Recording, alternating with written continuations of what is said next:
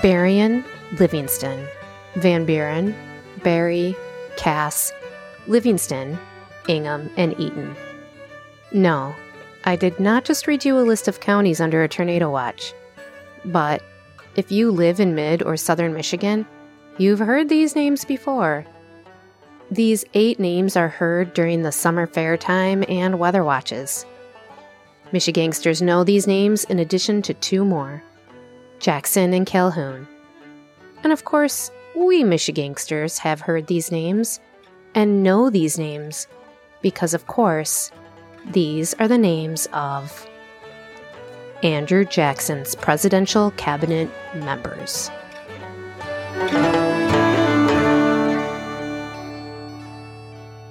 Welcome to Where They Stood, a podcast dedicated to Michigan history and morbidly amazing stories buried deep and not so deep in our family trees. I'm your long story long podcast host, Holly Kaur, and today's episode centers around our country's 7th president, a territory called Michigan trying to become a state, John Eaton, Andrew Jackson's Secretary of War, caught in a scandal, and Eaton trying to beat up Ingham? I hope you enjoy this one.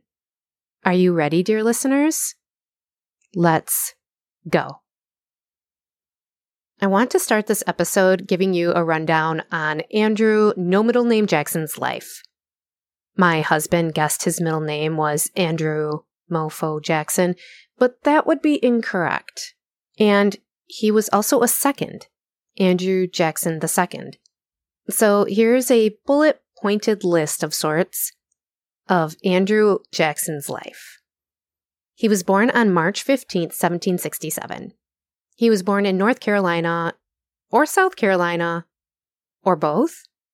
Apparently, he was born so close to the border in the Waxhaws that both states claim him, but Andrew always said he was from South Carolina. He was born in the United States to Irish parents, who along with his 2 brothers, Hugh and Robert, had all immigrated from Ireland 2 years before Andrew was born. His father, Andrew, 29 years old, died 3 weeks before Andrew's birth, leaving Elizabeth, his mother, to raise all 3 boys by herself with the help of nearby relatives. The nearby relatives were the Crawfords, Elizabeth's invalid sister Jane and her husband James. Elizabeth struck a deal with the wealthier Crawfords. Elizabeth would become a caretaker for her sister Jane in exchange for housing. Andrew was considered a guest. It wasn't his home. But Elizabeth Jackson was doing the absolute best she could. And Andrew loved his mama. I like her too. He once described his mother as gentle as a dove and as brave as a lioness. Elizabeth wanted Andrew to become a Presbyterian minister. However, he was a bit of a troublemaker who liked to swear, pull pranks, and get into fights. He said this of himself, quote, "I was born for a storm, and a calm does not suit me." End quote. In 1779, the British invaded the Carolinas. You know, it was the Revolutionary War. Hugh Jackson, the eldest brother, joined the Revolutionary War to fight off the Redcoats. He died of heat stroke following the Battle of Stono Ferry that same year. Now, this story is just fascinating. I've read several accounts of it, so I'm going to try to give you the most complete version that I can. On April 10th, 1781, 14-year-old Andrew and his older brother Robert were captured by the British. They had signed up for the militia, but were obviously too young to fight. They were most likely errand boys or messengers. A Tory neighbor gave away their location to the British. And just a reminder in case you forgot from your grade school days of history, a Tory was a colonist who was still loyal to Great Britain. Andrew and Robert had been hiding in the home of Thomas Crawford, a relative. And I'm keeping that very general. If you want to know the technicality, I think that Thomas was the brother of James, who was married to their invalid Aunt Jane, their mother's sister. But let's just say they were hiding in the home of a relative. According to the Women of History blog, quote, British Dragoons, okay, pause, Dragoons were originally a class of mounted infantry who used horses for mobility, but dismounted to fight on foot, per Wikipedia. Okay, back to the quote. British Dragoons discovered the two and began to destroy the house, tearing apart furniture and breaking windows. The prisoners cowered in the living room until the British commander ordered Andrew to clean the mud from the soldiers' boots. End quote. And of course, Andrew submitted to the authority of the British soldiers, right? I mean, this would be in his character. Right? Incorrect. Quote, Andrew refused, replying, "Sir, I am a prisoner of war and claim to be treated as such." In an angry response, the soldier raised his sword and swung at the boy's head. Jackson managed to deflect part of the blow with his left hand, but he received a serious gash on his hand and another on his head. 2 scars Andrew would bear for the rest of his life. When Robert also refused to clean the boots, he was sent staggering across the room by a blow from the officer's sword. End quote. Let's take a pause. All right. Do you have a $20 bill? Can I borrow it? No, really, if you have a $20 bill on you, check it out. Do you see a scar on Andrew's forehead? Because I don't see it. I mean, I know that he had one, and just because they didn't put it on the $20 bill doesn't mean that it was never there, but I just wondered if maybe they would be accurate in putting it on there. Kind of like those little Easter eggs that you find in movies and stuff, but I don't see it, and I actually don't see it in actual photographs of him, that have not been photoshopped. So I'm kind of wondering where the scar was. I do believe that it is there. I just don't see it. All right. Keep that $20 bill out, okay? So Andrew got knifed by a jerk of a British officer, a dragoon. Then he and Robert were held prisoners in Camden, South Carolina. There, they both contracted smallpox. And what was their poor mother Elizabeth doing at this time? She was desperately arranging for her boys' release. She actually arranged a prisoner release. 13 redcoats for 7 patriots, including the 2 very sick Jackson brothers. I love this woman. But poor Elizabeth, she finally had her boys, but things were going to get worse. Andrew walked the 40 miles back to their home, and he did this while still sick with smallpox. His mother and Robert rode in a wagon beside him. 2 days after arriving back home, Robert succumbed to his illness. Elizabeth had now lost her husband and 2 of her sons. After Andrew got well, Elizabeth went right back to work. She wanted to help out other soldiers who were being held on prison ships in Charleston Harbor, and it was there that she contracted cholera. She was brought to friends of the family's home, where she was nursed, but then she eventually died. Andrew was not with her when she died, nor when she was buried. Relatives sent a small pile of her belongings to Andrew. Now, he was an orphan. His entire immediate family had died from war-related hardships. And who did he blame for that? The British. His mother was buried in an unmarked grave.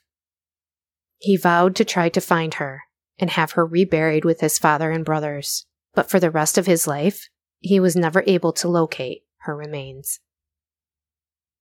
While Elizabeth was sick, she was able to write some words to her 14-year-old son. I'm really going to try not to fall apart while reading these. This is so good. It's hard for me to believe that somebody that was so sick wrote this. And Andrew said that he kept these words his entire life and used them often to guide him because this was all he had left. Last words to her 14-year-old son by Elizabeth Hutchinson Jackson. Andrew, if I should not see you again, I wish you to remember and treasure up some things I have already said to you. In this world, you will have to make your own way. To do that, you must have friends. You can make friends by being honest, and you can keep them by being steadfast. You must keep in mind that friends worth having will, in the long run, expect as much from you as they give to you. To forget an obligation or be ungrateful for a kindness is a base crime, not merely a fault or a sin, but an actual crime. Men guilty of it sooner or later must suffer the penalty. In personal conduct, be always polite, but never obsequious. This means excessive eagerness to please, fawning, ingratiating, kind of like sucking up. None will respect you more than you respect yourself. Avoid quarrels as long as you can without yielding to imposition, but sustain your manhood always. Never bring a suit in law for assault and battery or for defamation. The law affords no remedy for such outrages that can satisfy the feelings of a true man. Never wound the feelings of others. Never brook wanton outrage upon your own feelings. If you ever have to vindicate your feelings or defend your honor, do it calmly. If angry at first, wait till your wrath cools before you proceed. Andrew was orphaned at the age of 14. His family of 5 was just down to 1. He was left in the care of some relatives, but he was pretty much on his own. And we're talking about the future president of the United States. Wow. He inherited a modest amount of money from his grandfather in Ireland. He spent it all. He hated school but briefly taught school. He hated studying but studied law, on his own, and then apprenticed with lawyers in North Carolina at age 21. TheHermitage.com described him at this time as, quote, tall and lanky, with red hair and piercing blue eyes, known for his fiery temper, fearlessness, playful personality, and daring spirit. End quote. He also, quote, gained a reputation for being charismatic, wild, and ambitious. He loved to dance, entertain, gamble, and spend his free time with friends in taverns. End quote.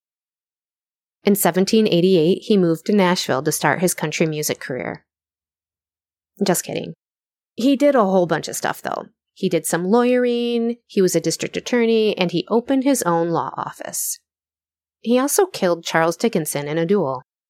Now, please don't confuse Charles Dickinson with Charles Dickens, author of A Christmas Carol, A Tale of Two Cities, and Oliver Twist. Charles Dickinson and Andrew Jackson got into an argument over a horse race, and then Charles made some yucky comments about Andrew's new wife, Rachel. Rachel. Her name was Rachel Donaldson Robards.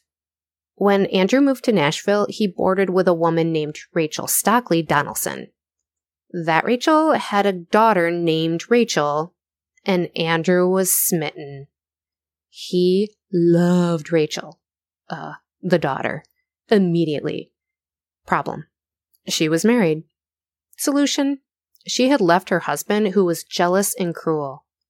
She was awaiting word of her divorce when she met Andrew. In 1788, Andrew and Rachel were married in Mississippi. Okay. And not just Mississippi, but almost to the border of Louisiana, like 8 hours away by car from Nashville.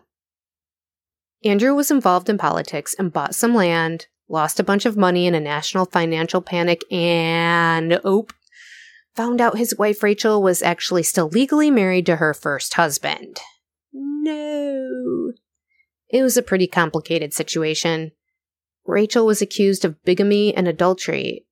But listen, communication was just crap back then, and so many things were complicating the divorce process, like Tennessee becoming a state, and then the divorce papers had to be refiled, and blah, blah, blah, blah, blah. She actually thought she was divorced, but she wasn't, and then her husband that she was legally married to got to sue her for divorce, calling her bigamous and an adulteress.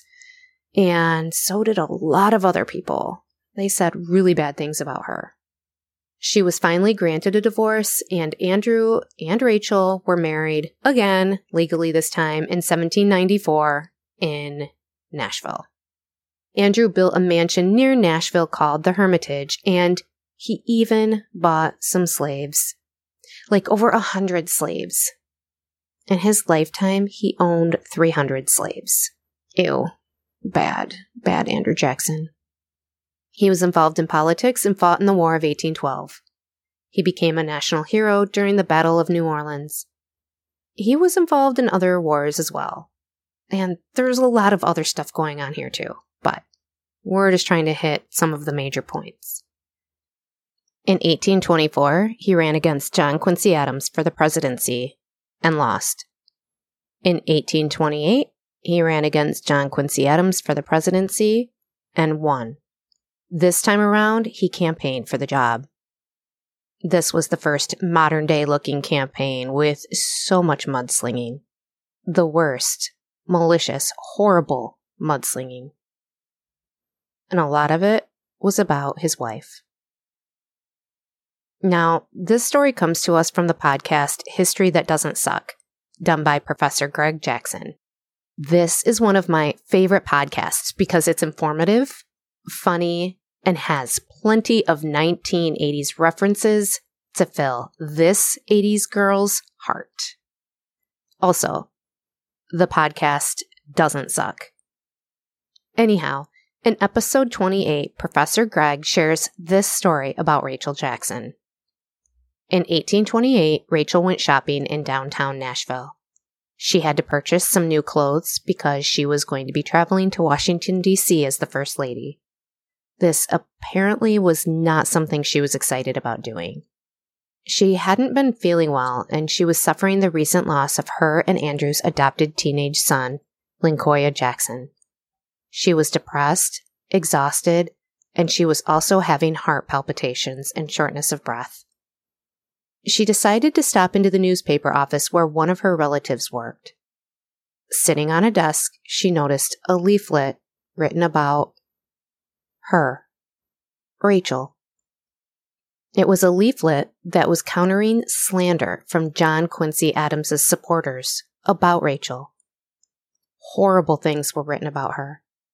They compared her to Jezebel from the Bible.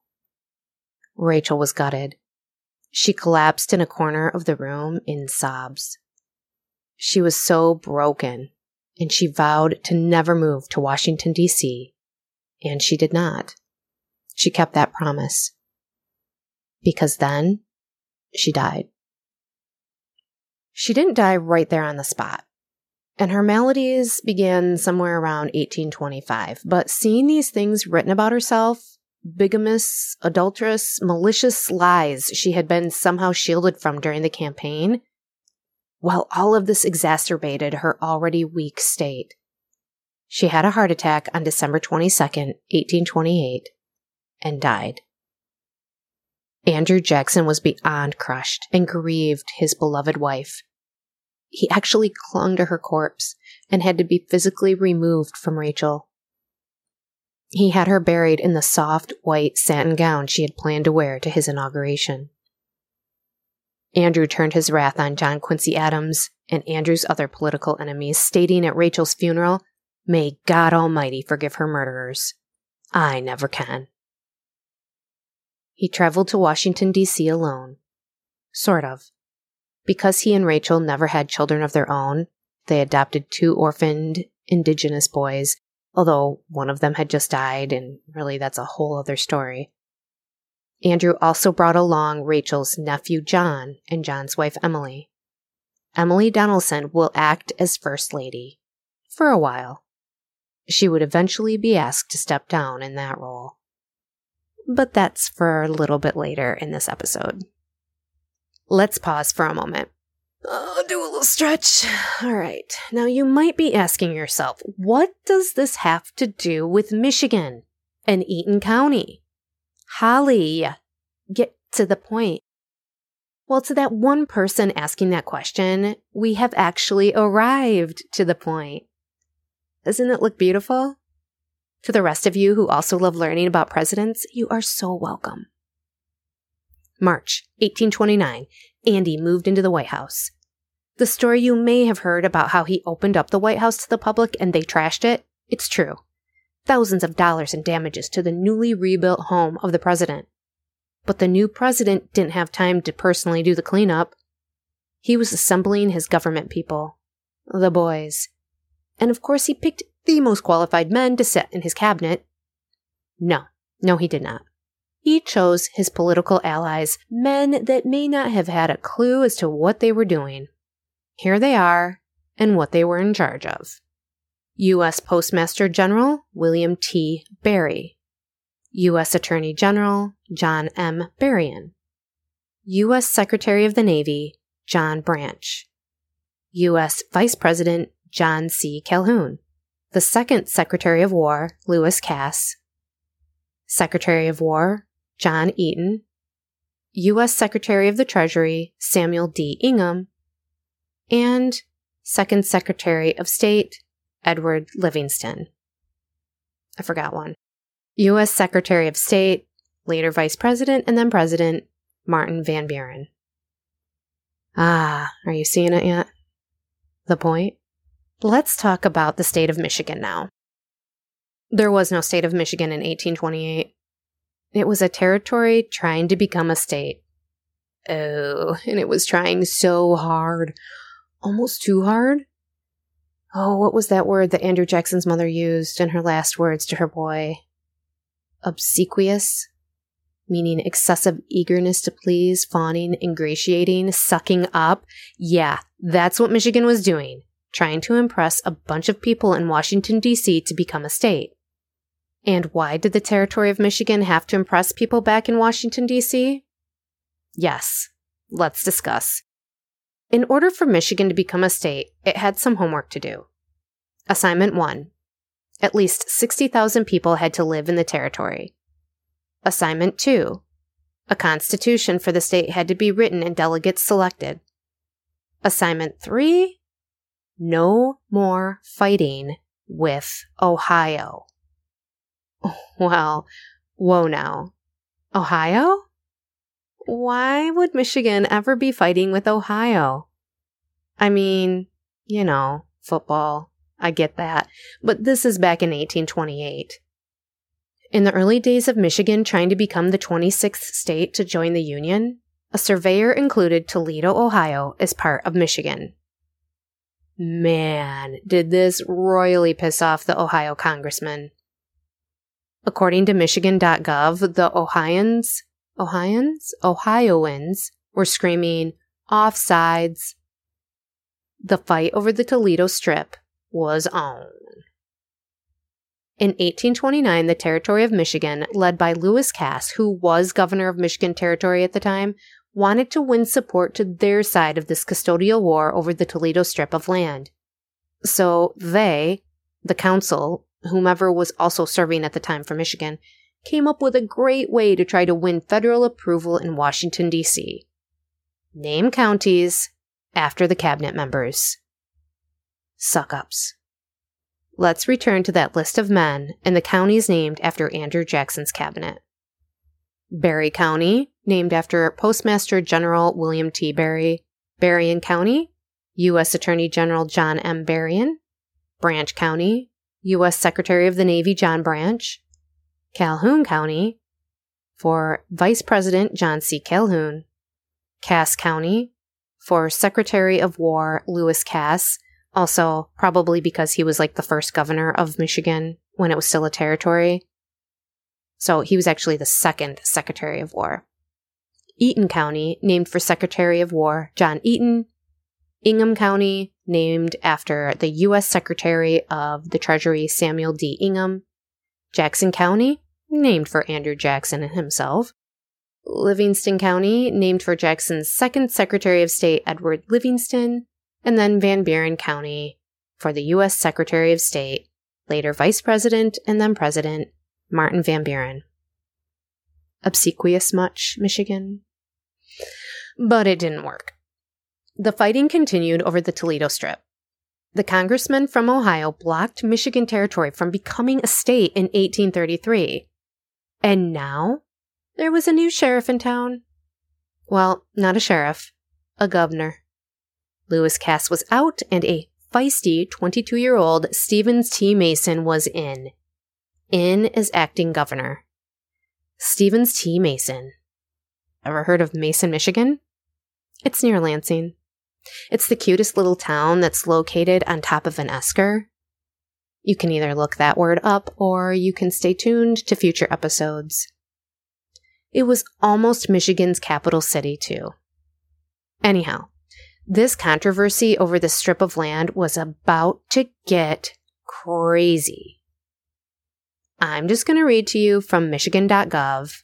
They tell it pretty well. Quote, and it's a long one, but a good one. Quote, the controversy heated up again when Michigan sought admission to the Union on December 11th, 1833. In spite of Michigan's presence in the Toledo Strip, Ohio congressmen successfully lobbied to block Michigan's acceptance as a state until it agreed to Ohio's version of the boundary. Massachusetts Representative and former President John Quincy Adams, remember who hates John Quincy Adams, by the way? It's Jackson. Andrew Jackson, the President of the United States. Mr. Jackson, if you're nasty. Back to the quote. John Quincy Adams supported Michigan, saying, "Never in the course of my life have I known a controversy of which all the right so clearly on one side and all the power so overwhelmingly on the other." Continuing on with this long quote. Ohio's position was so strong that Ohio Governor Robert Lucas refused to negotiate with Michigan over the issue. Michigan's Territorial Council countered by passing a resolution that would impose heavy fines on anyone other than Michigan or federal officers trying to exercise jurisdiction in the Toledo Strip. In a blatant act of defiance, Ohio Governor Lucas turned the disputed region into a county named after himself and appointed a sheriff and judge. Michigan's boy governor had had enough. Stevens T. Mason mobilized his troops and headed towards Ohio. The Toledo War had begun. Okay, we're still going with this long quote from Michigan.gov. All right. The war involved more saber-rattling and one-upsmanship than it did shooting and bloodletting. For instance, after the Ohio legislature voted to approve a $300,000 military budget, Michigan upped the ante by approving one with $315,000. So $15,000 more. Michigan's militia did end up arresting some Ohio officials, capturing 9 surveyors, and firing a few shots over the heads of others as they ran out of the area. I can only envision this. Oh my gosh. But only Ohio inflicted any casualties when a Buckeye named Two Stickney, that's his name, TWO, like the number 2, Stickney, stabbed a Michigan sheriff during a tavern brawl. Oh my gosh, things were pretty heated. When President Andrew Jackson stepped in, the war ended. Jackson removed Mason from office and the militia commander, General Joseph W. Brown, disbanded his troops. But Congress still held Michigan statehood hostage until it agreed to Ohio's claims. Now this next move by Michigan, I just love it. The citizens of Michigan set up a state government anyway and elected Stevens T. Mason governor. Michigan eventually became the 26th state of the Union on the 26th of January, 1837. But its territory did not include the Toledo Strip. Instead, it gained title to the western 3/4 of the Upper Peninsula as compensation. 9,000 square miles of the most valuable timber, iron, and copper country in America. Like so many of the gridiron battles that continue to rage today, a game isn't decided on one play, but a series of plays. Poor officiating may have taken Michigan officially out of the campaign for the Toledo Strip, but in retrospect, it's obvious who won the war. End quote. Whoa, that was a lot. And all of that came from us, Michigan.gov. We won the war. You can have Toledo. We have the UP. But I've actually only been there once. Anyway, finally, Michigan was a state. It was one of Andrew Jackson's last acts in office as president. But we have to back up again and talk about John Eaton and the Petticoat affair. John Eaton was born in North Carolina into a prominent political family. The family relocated to Tennessee, where John Eaton went into lawyering. That sounds sort of familiar, right? Like Andrew Jackson's life? He served in the War of 1812 and became an aide to Andrew Jackson. He was married to his first wife, Myra Lewis, in 1813, but she died. He was then elected to the U.S. Congress at the age of 28 years, 4 months, and 21 days old, and holds the record for being the youngest elected senator. Take that tidbit to your DJ trivia nights. He was elected to the Senate even though he didn't meet the required age of 30. While serving in the Senate, he married Margaret O'Neill Timberlake, a widow with 3 young children. Most everyone in the history of history refers to her as Peggy, but according to her autobiography, quote, "I never was called Peggy in all my life. I was ordinarily called by my proper name of Margaret." End quote. People called her Peggy despite her somehow, but I'm going to call her Margaret. Let's start with the backstory. Margaret's parents owned the Franklin House, which was a hotel with a bar in Washington, D.C., and it was like the place to hang out. From a young age, Pretty Margaret, it would sound so much better to say Pretty Peggy, but oh well, would entertain the guests, drunk and sober alike, with tunes on the piano. She was well educated, quite funny, and tongues began wagging for her. She was Pretty Peggy, Pretty Margaret. Men wanted her attention, and women liked to talk about the attention. Margaret's reputation was already being scrutinized. In 1816, at the age of 17, she married 39-year-old, John B. Timberlake, great-great-great-grandfather of Justin Timberlake. Just kidding. Perhaps they are related, but not directly, because Margaret and John B. Timberlake, their son died when he was really young, so that name would not have kept going. Timberlake was an alcoholic and deeply in debt. He and Margaret had 3 children, 1 boy who died young and 2 girls. Margaret's father, William O'Neill, owner of the Hotel Franklin House, gave the couple a home directly across from the hotel. The couple were still often hanging out at the popular hotel, and it was there that the Timberlakes met and became friends with a newly elected senator, 28-year-old widower from Tennessee named John Eaton. John Eaton, who was still single, still young, good-looking, rich, accomplished, and friends with the President of the United States, wanted to help out his new friends, the Timberlakes. He went so far as to pass a resolution in Congress to help pay off the debt Timberlake accrued during his time in the Navy.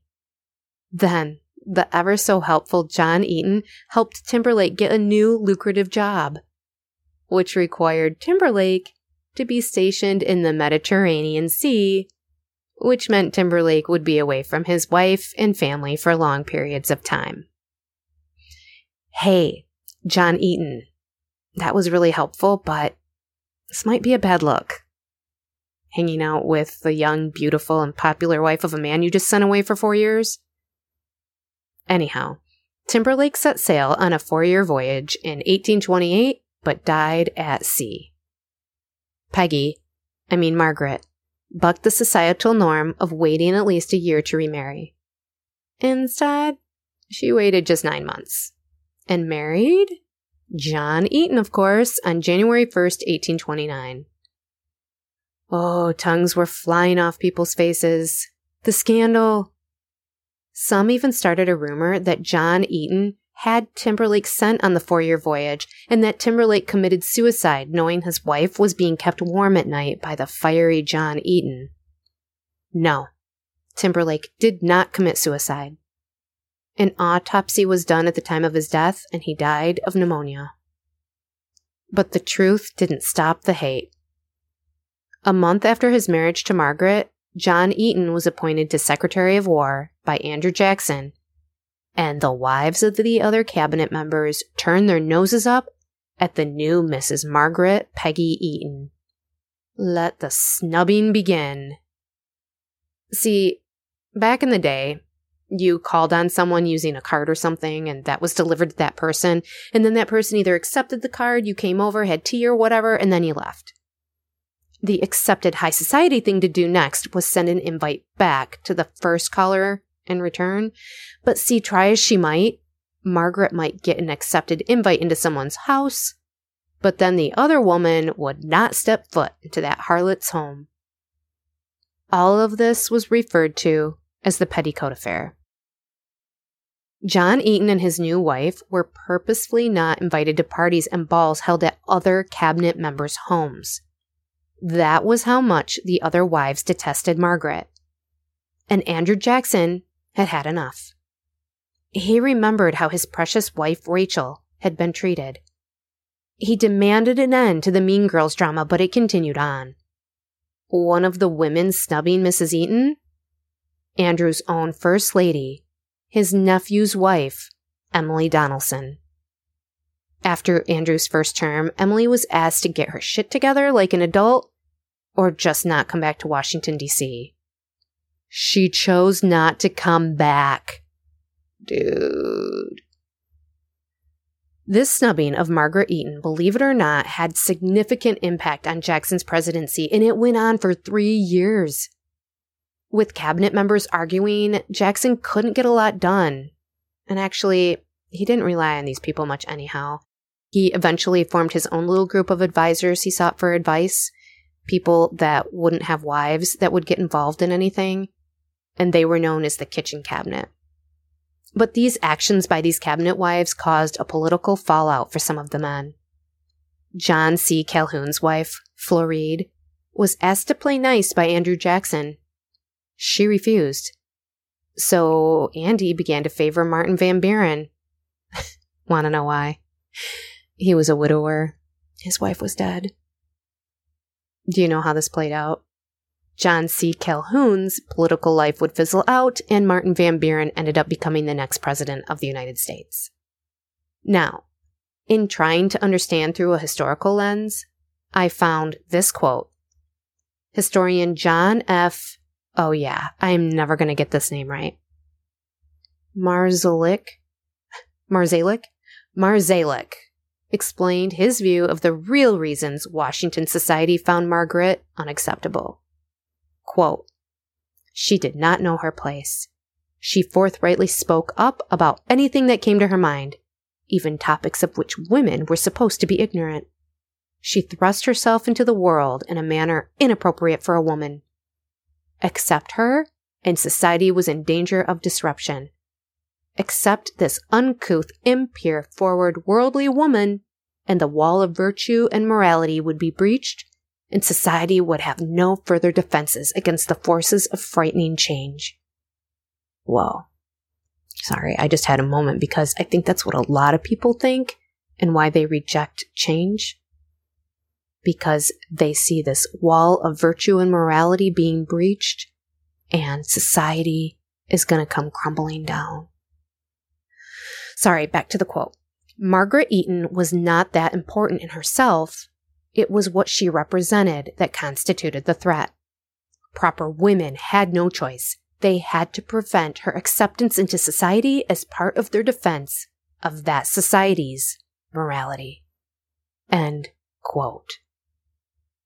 Author John Meacham points out that Margaret Eaton's life was unusual for its time. She was, according to Meacham, by her own account, an outgoing flirt. Her tongue was ungoverned and ungovernable. End quote. He also points out that she craved attention. Another quote. At various points in her life, she was courted by a general, a major, and a captain, which delighted her. End quote. And guess what? Margaret actually agreed with these accounts. She wrote an autobiography that was not published until after her death. In it, Margaret admitted to the accuracy of some of the characterizations of her. Quote, the fact is, I never had a lover who was not a gentleman and was not in a good position in society. I must have said some great many foolish things. I am sure I did very few wise ones. I was foolish, hasty, but not vicious. End quote. Refusing to defend herself directly, Margaret Eaton expressed her opinion of her critics this way.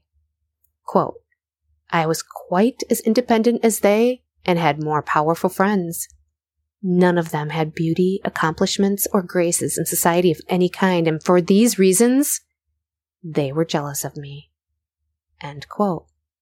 This whole Petticoat affair was more than just about a woman who just didn't know her place or didn't think before she spoke. It was more about power and the growing rivalry between Andrew Jackson and his vice president, John C. Calhoun. Calhoun's wife was one of the main offenders in this affair. Some believe she was encouraged by her husband to act this way so that he could gain political favor and become the next president of the United States. Martin Van Buren elected to resign his position in support of John Eaton.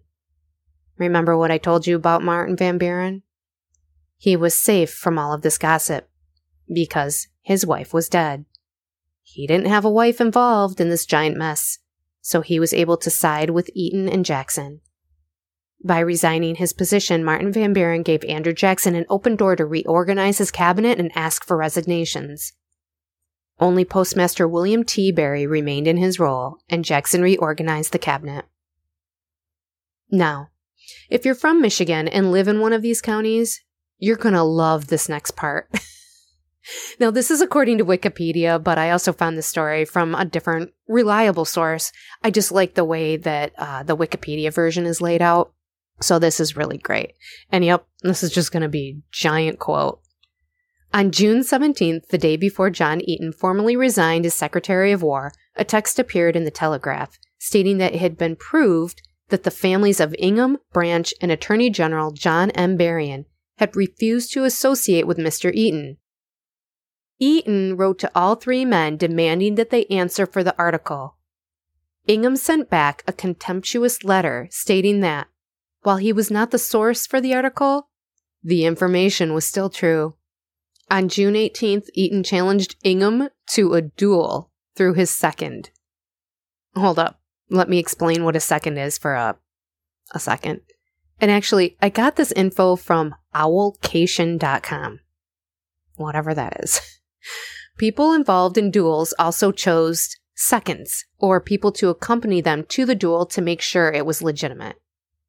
Oftentimes, seconds also found themselves acting as peacemakers to a duel, making sure if shots were fired, they weren't fired at other people. A second is someone you trust. You appoint them to go to the challenge party, to sometimes try to work out the peace. Okay, anyways. John Eaton selected his brother-in-law, Dr. Philip G. Randolph, who visited Ingham twice and threatened him the second time with personal harm if he did not comply with Eaton's demands.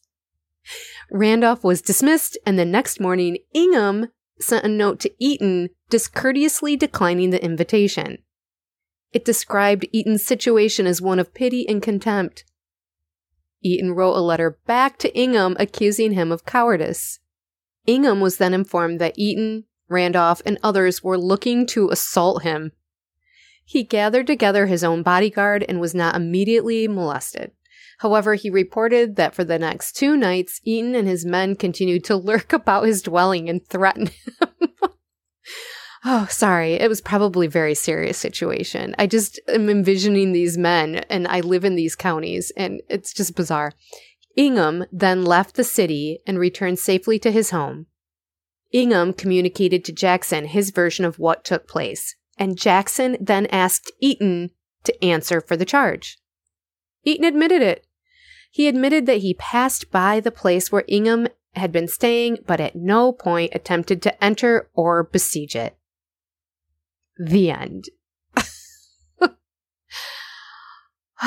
And I guess the matter was finally dropped. John Eaton went on to become the governor of Florida Territory and then the U.S. minister to Spain. He died November 17, 1856, at age 66, never having visited the county in Michigan named after him. Eaton County, Michigan. Margaret Eaton remarried 3 years after her husband's death, but the next husband was a loser, stole her money, and they divorced. She died November 8, 1879, at age 79, broke. We are going to end this episode by discussing just a few more things about Andrew Jackson's presidency and life. Let's really quick touch on the Indian Removal Act. There could be a whole episode about this or a whole podcast, but I'm just going to say that Andrew Jackson thought he was being a good parent to the Native Americans by moving them out of the land that they had always lived, and he did it in the most inhumane way, forcing them to walk there. What the hell, man? We all know that the path taken by these Native people was covered in death, around 4,000 souls lost on what we know as the Trail of Tears. Also, the Supreme Court actually sided with the Cherokee Nation, but Georgia and Andrew Jackson ignored the ruling.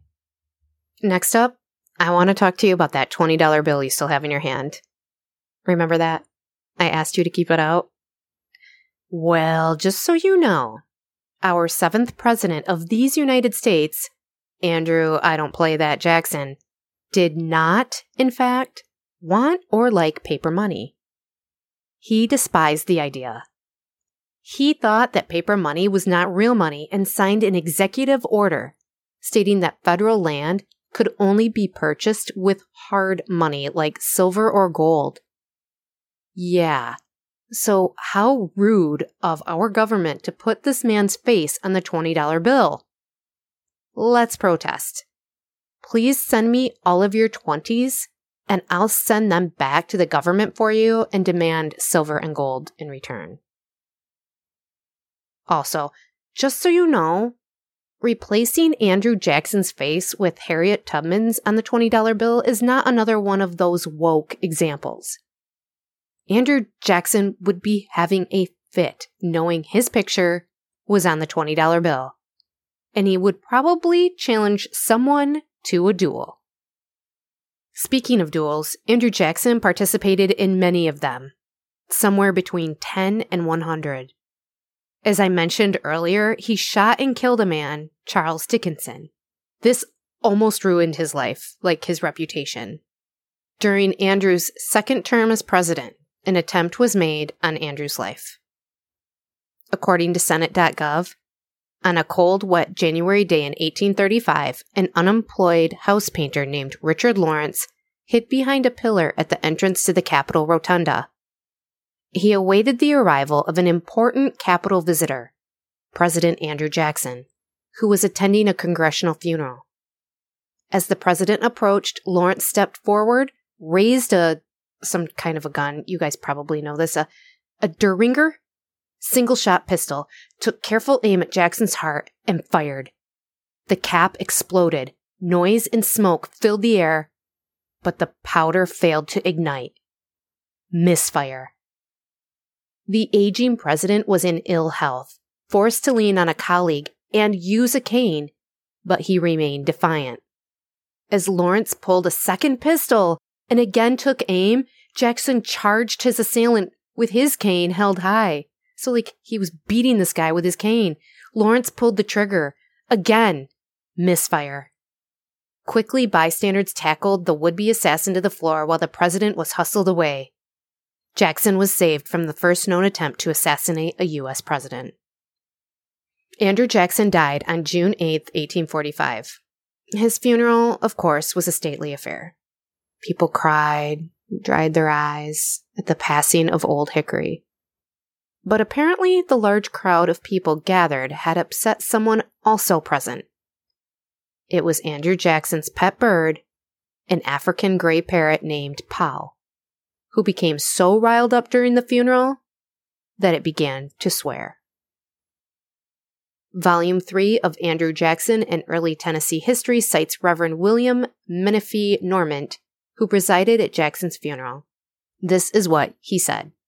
Quote, "Before the sermon and while the crowd was gathering, a wicked parrot that was a household pet got excited and commenced swearing so loud and long as to disturb the people and had to be carried from the house." Reverend Normant goes on to say that the presidential parrot was excited by the multitude and let loose perfect gusts of cuss words. People were horrified and awed at the bird's lack of reverence. End quote. A swearing parrot. Because, of course, Andrew Jackson would own a parrot he taught to swear. Wasn't that the absolute perfect way to send off the commander-in-chief? That is the end of this episode about the Cabinet Counties of Michigan and a brief, and not so brief, list of events that happened during Andrew Jackson's life. As Professor Greg from History That Doesn't Suck explains, Andrew Jackson was a walking contradiction, as I think we all can be at times. His life is one of the most fascinating stories of coming from virtually nothing and rising to the presidency, although plenty of mistakes were made. I truly think it was the love of his mother poured into him and those last wise words that guided him to the office, and also the love of Rachel that sustained him. As for his aide, friend, and first Secretary of War, John Eaton, in the Cabinet Counties, now you know how so many of Michigan's counties, perhaps even the county you live in, got their names. My sources today, well, there were just so many. I posted them all on my Buzzsprout page. I still don't have an actual website yet. I actually had to reach out to one of the websites for a correction to Samuel D. Ingham's name. The person had it as Ingram. He immediately wrote me back and thanked me and said he would correct it ASAP. Also, big thanks to one of my favorite podcasts, History That Doesn't Suck, and the host, Professor Greg Jackson. Check that out when you get a chance. Now it's time for the segment called Oops, I'm Stupid Again, but instead of trying to pick from my many stupid stories, I thought I would just tell you how this podcast is going so far. This was episode 11, although it is technically 12, 13 if you count the intro episode. I had recorded a personal story of my own that I was going to release last week, and I still may eventually release it. We'll see. But I think things are going pretty well. This podcast is so much more difficult to do with my kids at home during the summer, but I didn't want to take a break. I wanted to keep going to get at least 20 episodes, and it seems to be taking forever. I love the story ideas. I love doing the research. I love the writing and the editing, but I don't really like the recording. It's pretty stressful. And then even though I practice out loud, I always want to make changes when I'm done recording. So going back in with voice edits is just the worst. And trying to learn how to make it all sound professional? Yeah, not great. But the thing is, people are listening. I don't know why, but they are. And I get funny little messages or texts from so many of you referencing an episode. It really does make me smile. I've only had one scathing review, and it was a dark cloud for like 2 weeks. I read it once and deleted it, but it still seemed to follow me around. Why can't people just say, yeah, that one wasn't my favorite and leave it at that? That one negative review almost made me quit, because we as humans can hear so much positive, but all of our attention will zoom in on one fault. However, y'all that have reached out and shared my podcast have covered over that one negative. So thank you for that. Seriously. Thank you for all of the encouragement, because putting myself out there is scary. I'm still learning. I'll still make mistakes, but I still have stories to share, and I hope you'll listen, and I hope you'll enjoy. I also wanted to thank Eaton County Historical Society and Sarah Grusbeck. I have some fun events coming up. There is the Maple Hill Cemetery Tour in October, where I get to play Zella Belle Wheaton. Also in October, I will be part of the Eaton County Historical Society Happy Hour held at Center Eaton Church. See, this podcast has opened so many doors and allowed me to do something for me. Use that research and writing for good, not evil. More details will be coming up soon, and I hope you can make both of those events. So anyhow, a giant thank you to all of you, and I hope you stick with me during this really cool chapter of my life. And I hope you'll join me in about 2-ish weeks for another episode of Where They Stood.